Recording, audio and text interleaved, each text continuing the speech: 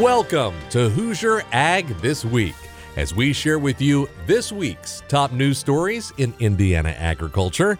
I'm CJ Miller with Hoosier Ag Today. Andy Eubank, Eric Pfeiffer, and Elise Koning will join me later. Plus, Chief Meteorologist Ryan Martin will have your Indiana farm forecast here in just a bit.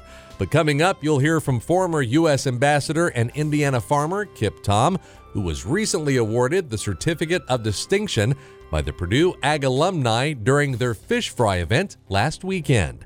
You'll hear his solutions to increase ag production to feed the world's rapidly growing population. Also, Valentine's Day is coming up Tuesday, and you'll hear the story of a Daviess County farm couple who first met and fell in love at their local John Deere dealership. But first, as your state lawmakers are putting together a budget to cover the next 2 years, the Agribusiness Council of Indiana is among the groups pushing for more funding for several Indiana ag agencies. We want to make sure we have the best interests of agriculture at heart. And that's Bruce Kettler, the new president and CEO of the Agribusiness Council of Indiana, or ACI for short. Kettler says his organization is asking lawmakers to increase state funding for several ag agencies, including Kettler's previous place of employment. We are watching the State Department of Agriculture budget. Of course, that budget goes through the governor's office into the governor's budget, and then we'll see how it gets adjusted from there. The Board of Animal Health is looking, we think about meat processors and the whole concern that we had during the pandemic with the ability to be able to get meat processed.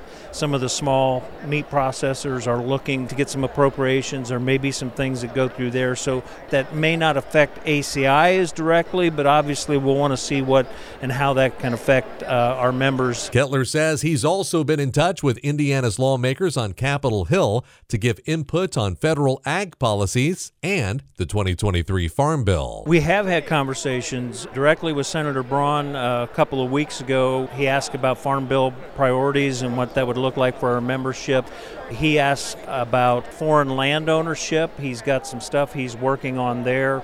We haven't been able to formalize our response yet, but we're close to doing that with Senator Braun's office. Even though Kettler has only been with ACI for a little more than a month, he says he's looking forward to taking his experience, having served as director of the Indiana State Department of Agriculture, to help advocate for Indiana's ag businesses. It's a tremendous industry. It's one that we all love. And now being able to be in this role and advocate for those that support, supply, and help our farmers become the most productive, most efficient in the world is just an honor, and I'm looking forward to it. You can hear more of my interview with ACI President and CEO Bruce Kettler and read more about the ACI's policy priorities at HoosierAgToday.com. Well, speaking of your state lawmakers, Indiana corn and soybean farmers had the chance to meet with legislators Wednesday at the Indiana State House. Eric Pfeiffer reports how bacon brought everyone together. A lot of people think because you represent a non-rural area like Indianapolis that we don't have an interest in what's going on out there with our farmers, and that's just far from the truth. And that's Indiana Senate Minority Leader Greg Taylor, who represents Senate District 33 in Marion County. He enjoyed bacon, duck sausage patties, and corn fritters Wednesday morning at the Indiana Corn Growers Association and Indiana Soybean Alliance Bacon Bar and Brunch event. Taylor heard from farmers on a number of issues, including Senate Bill 451 that we recently told you about that would infringe on property owners' land rights by allowing Wabash Valley Resources to use your subsurface pore space to store CO2. Taylor says people need to understand that a landowner's property goes from above ground to the core of the earth. Well, everybody should be protected. It's not just about farmers, it's about every property owner. What we have to do, it's a balancing act from a public policy standpoint. We have to be able to make sure that we're protecting the rights of our citizens, but at the same time, we don't stymie any economic development opportunities so we have to create jobs and opportunities for people. Senate Bill 451 was heard in committee earlier this week. It was not voted on. Instead, the committee urged both sides to try and reach common ground. We'll update you more on that next week. State Representative Corey Criswell represents Henry and Rush counties, which he describes as very ag-heavy. He appreciated the opportunity to meet with farmers. Listen, but I'll make my own decisions. But obviously, if you have all the farmers reaching out saying this is a good thing or this is a bad thing, then you probably need to lean on the experts when it comes to that. They're in it day to day. I'm fortunate to have very close friends that's in it, so they do the job day to day. They have the best hands-on experience. Indiana's corn and soybean policy teams are keeping a close eye on a number of bills this session, including one that would provide retailers a tax incentive for selling higher blends of ethanol. We'll have more on that bill and others in the coming days. I'm Eric Pfeiffer. Thank you, Eric. Well, the next time you fly in or out of the airport in Indianapolis, you might want to check out the newest restaurant and retail shop, which exclusively features homegrown food and products made right here in Indiana. It gives those people that connection to the farm. And that's Indiana Lieutenant Governor Suzanne Crouch talking about the new Farmers Market restaurant and retail shop in Concourse B at the Indianapolis International Airport. The new restaurant and shop serves up foods and products grown, produced, and packaged by more than 60 Indiana-grown members from across the state. We're excited about being that front door for Indiana. People spend time in the airport waiting between flights or waiting for their loved ones to get off of a flight, and now they get to go and sample and support our agriculture products. The new farmers market at the Indy Airport will showcase the Indiana State Department of Agriculture's Indiana Grown initiative, which promotes more than 1,800 Hoosier farms, growers, and producers. It's an opportunity for our entrepreneurs to be able to have markets for their products, but it gives consumers assurance and confidence because it's from Indiana. So they have an opportunity to support small business, agriculture business in Indiana. And we think it's a win-win. Read more about Indiana Grown and the new farmers market at the Indianapolis International Airport at HoosierAgToday.com.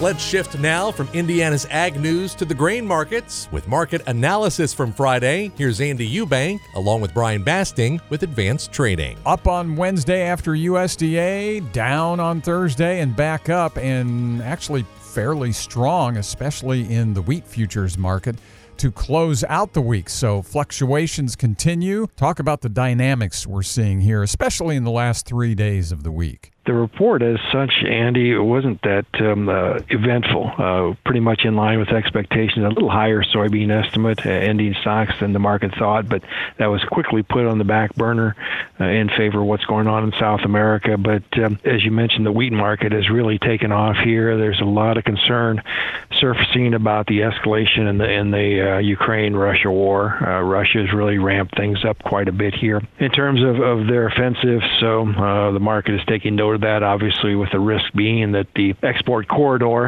that has been safely transporting wheat and corn may be at risk, even moving into spring here. So the other factor the market seems to be taking note of more is that this rain event that was forecast for Argentina seems to be fizzling out a little bit. Now, as your listeners know, weather can change any minute, but for the time being, it seems like that forecast is drier than what it was earlier this week. So a combination of those factors here, just adding some risk premium into the market here as we go into a weekend, has given the market a boost today. Is there something to be said as well for money flow, which does seem to be favoring commodities, not so much equity markets? Yeah, I think so. The equities seem to be in a range bound as much as they can be these days. Type of trading here, trying to decide if the interest rate hikes are getting the job done that the Fed wants or more needed, and it's just kind of going back and forth in a trading range. So as you said, maybe money is looking for a new home, at least for the short term here, for some return. Once again, Brian Basting with Advanced Trading. Settlements from Friday: March corn up 9 3/4 at 680.5. May corn at 678 1/4, 9 1/4 higher. March beans gaining 23 1/4 at 1542.5, and March wheat shooting up 23 3/4 to 786. April live cattle up 32.5 cents to 163.95, and April lean hogs unchanged at 83.32. And that's your Friday farm market update and review. I'm CJ Miller with Hoosier Ag Today. More Indiana ag news coming your way next, so stick around. This is Hoosier Ag This Week. The frost is coming out of the ground. Soon it'll be time to roll. A new season, a new challenge. It makes your heart race. Gotta plant earlier, faster, with more on the line. Gotta make the most of every seed. We get it. Meristem Crop Performance. We know you sell bushels, not empty promises. Connect with us for the right tools, like excavator and Revline hopper throttle, to fight back and get more bushels for less.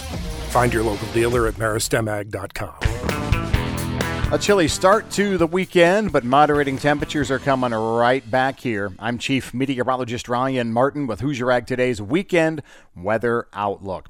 Here's what's going on across the Hoosier states as we move forward. High pressure sits right on top of us this morning, kicking off the weekend with a chill of sorts, but better sunshine potential today than how we finished out the week yesterday. We get onto the backside of this high pressure dome as we move into this afternoon and evening. That's going to change winds around to the south and southwest, providing a little bit of warming as we move into the second half of the weekend. So moderating temperatures on the way for Sunday quite nicely.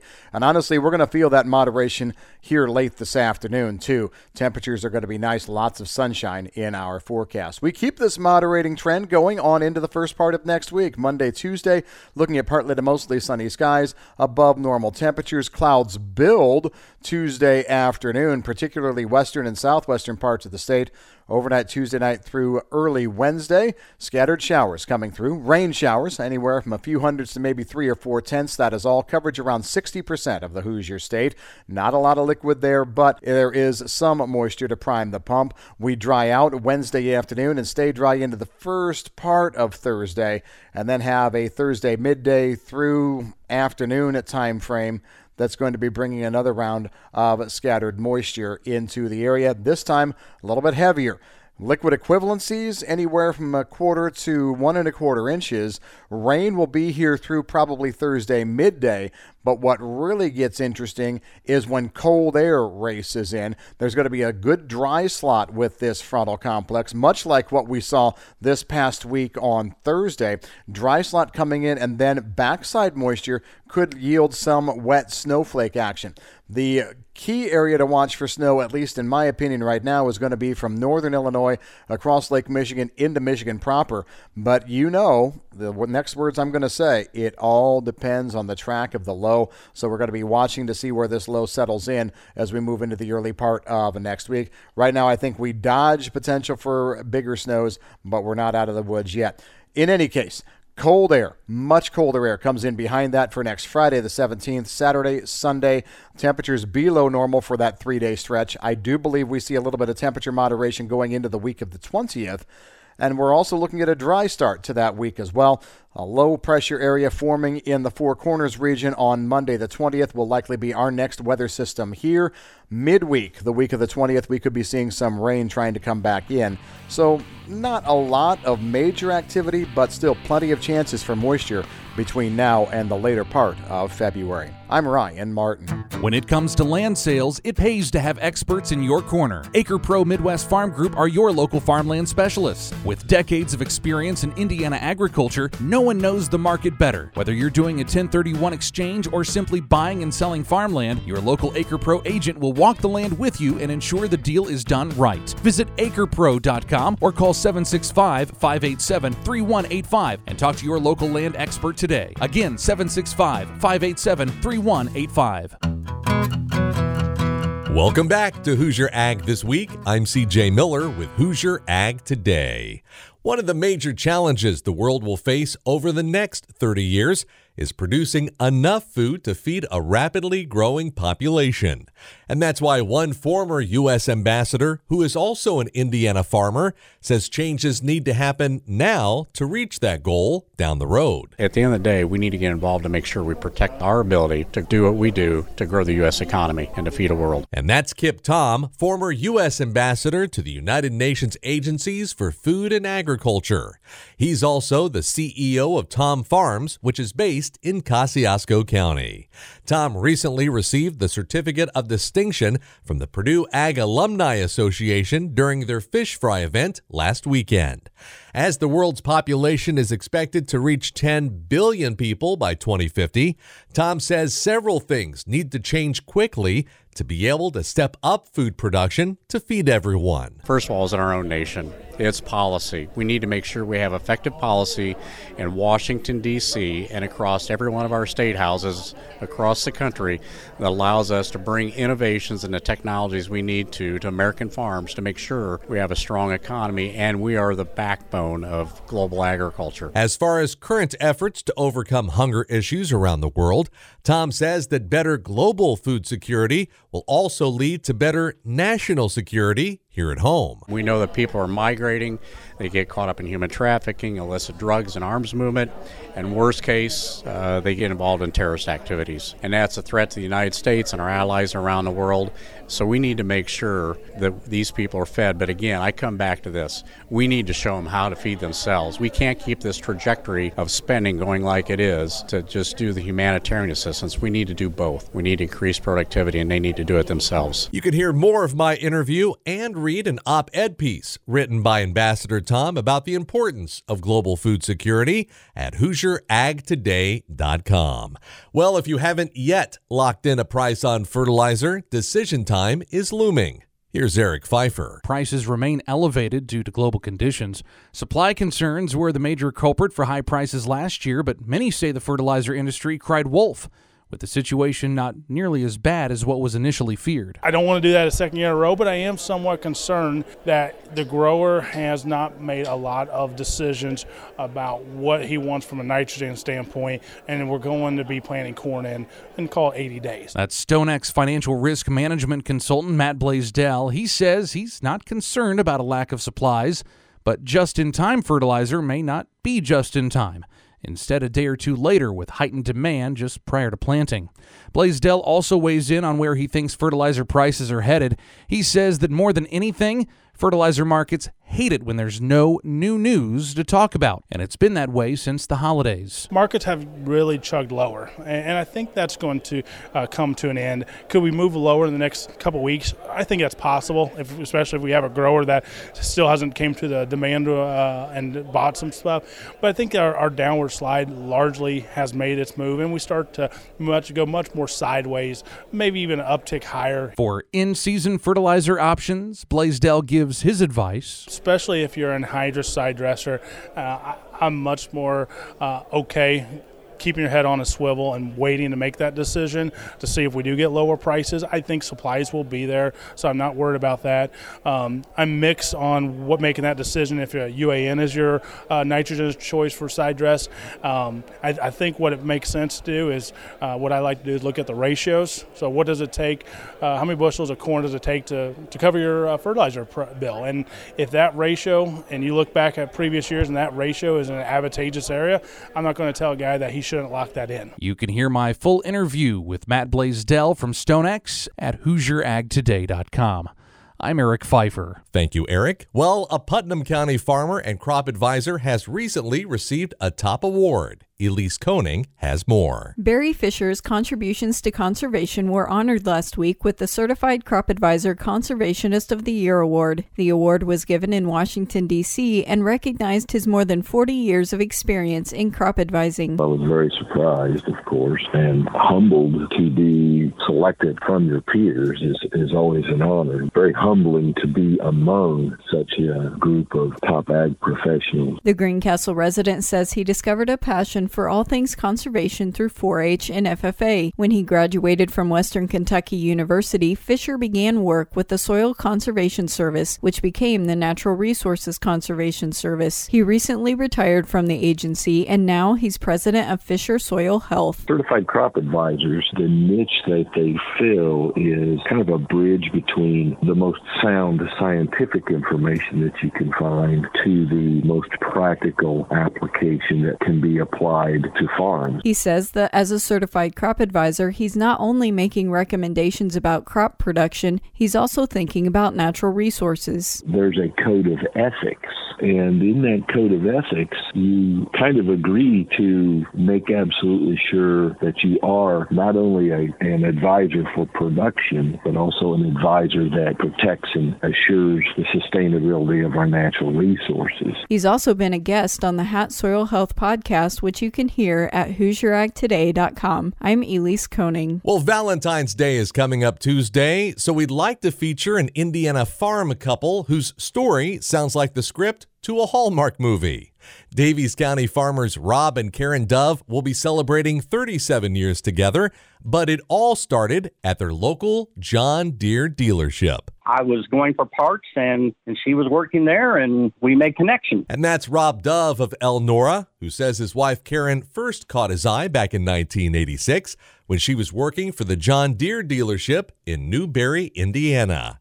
It's called Hudson today, but at that time, it was called McMillan Implement. Karen was behind the counter doing book work and things like that, and it's just one of those deals where I was kind of scared, I guess, to ask her out, but I did get up the nerve, and we started dating, but it fell together that way. Karen says Rob got some help from some of his friends who worked with her at the dealership. Well, there were two salesmen working there, and I wasn't dating anybody, and he wasn't dating anybody, so they talked him into asking me out. He came to my parents' house and picked me up, and we went to Bloomfield, Indiana to a drive-in movie. Then he told me the story about it was a terrible time to start dating somebody because of planting season. I told her at the time that was probably a really bad time for me to be even thinking about dating anyone, just because it was time to plant, and I probably wouldn't be able to see her very much. But she was very receptive to that, and we seen each other when we could. And as planting season went and had come and gone, we got to see more of each other, and then we got married that winter. For some reason, I always wanted to marry a farmer. I don't know why, but I did. One with a John Deere tractor. You can hear my full interview with Rob and Karen Dove as they talk about their love connection at the John Deere dealership at HoosierAgToday.com. I'm CJ Miller, and this is Hoosier Ag This Week. Welcome back to Hoosier Ag This Week. Thanks for hanging with us this weekend. I'm Eric Pfeiffer from Hoosier Ag Today. Well, if it's online or on social media, it must be true, right?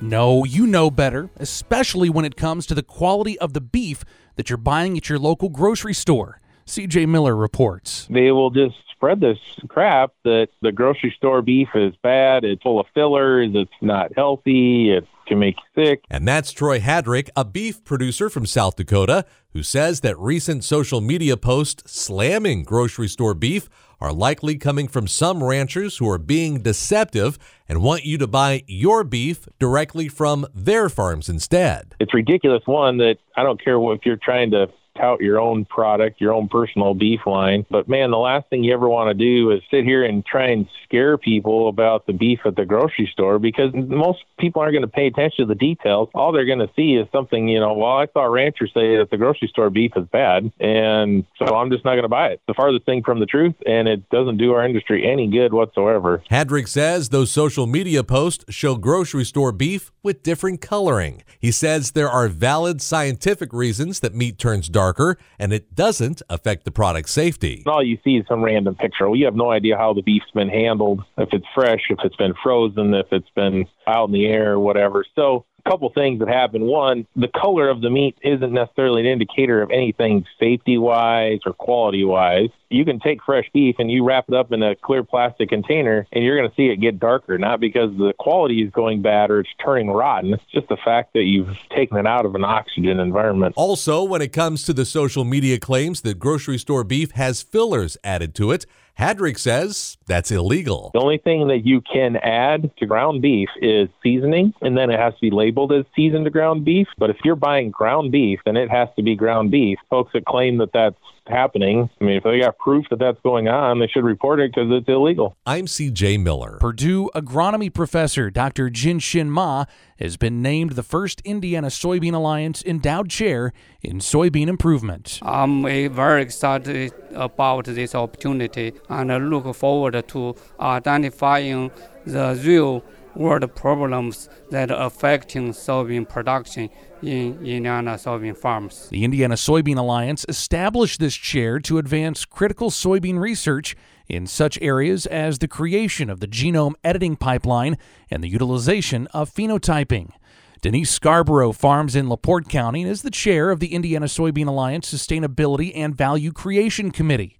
As directors of Indiana's soybean checkoff funds, she says they're constantly talking about how to move the pile. We need to have the best pile to move to start out with, and that starts in the research department. And I think what Dr. Ma brings to the table and what he has brought and what his team of researchers will bring to the table into the future is really going to enhance the farming aspects of yields, production, and having the best quality crop that we can have, not only in the United States, but to show off globally. And Scarborough explains that Dr. Ma is the perfect choice for the position. Dr. Ma has definitely been in the forefront of soybean genetics, all kinds of splicing and dicing and things that are over most farmers' heads when you're talking about things when it comes to the soybean traits and the additional research. And he has by far stood out, and he stood out not only for us as ISA taking a look, but also for Purdue, somebody that we would like to keep on faculty. The partnership between Purdue University and the Indiana Soybean Alliance is a strong one.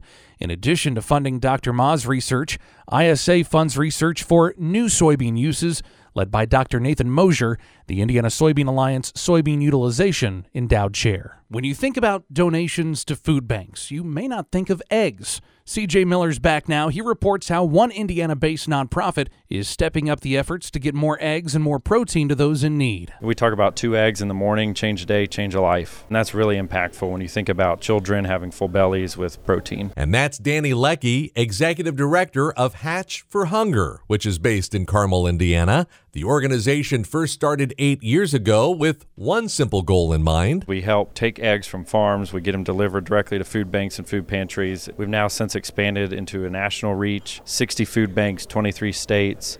And we have eggs that are donated from our great partners at MPS Egg Farms and Roseacre Farms. We also purchase eggs from those farms as well. And in doing that, we're able to get eggs at a discount at or below the budget of the food pantries and food banks to help maintain a reliable supply of protein for their neighbors that they serve. Bob Kraus is chairman of the board for MPS Egg Farms in North Manchester. He says partnering with Hatch for Hunger makes it much easier for his company to donate eggs to those in need. It was almost difficult to get eggs to food banks because, they're refrigerated.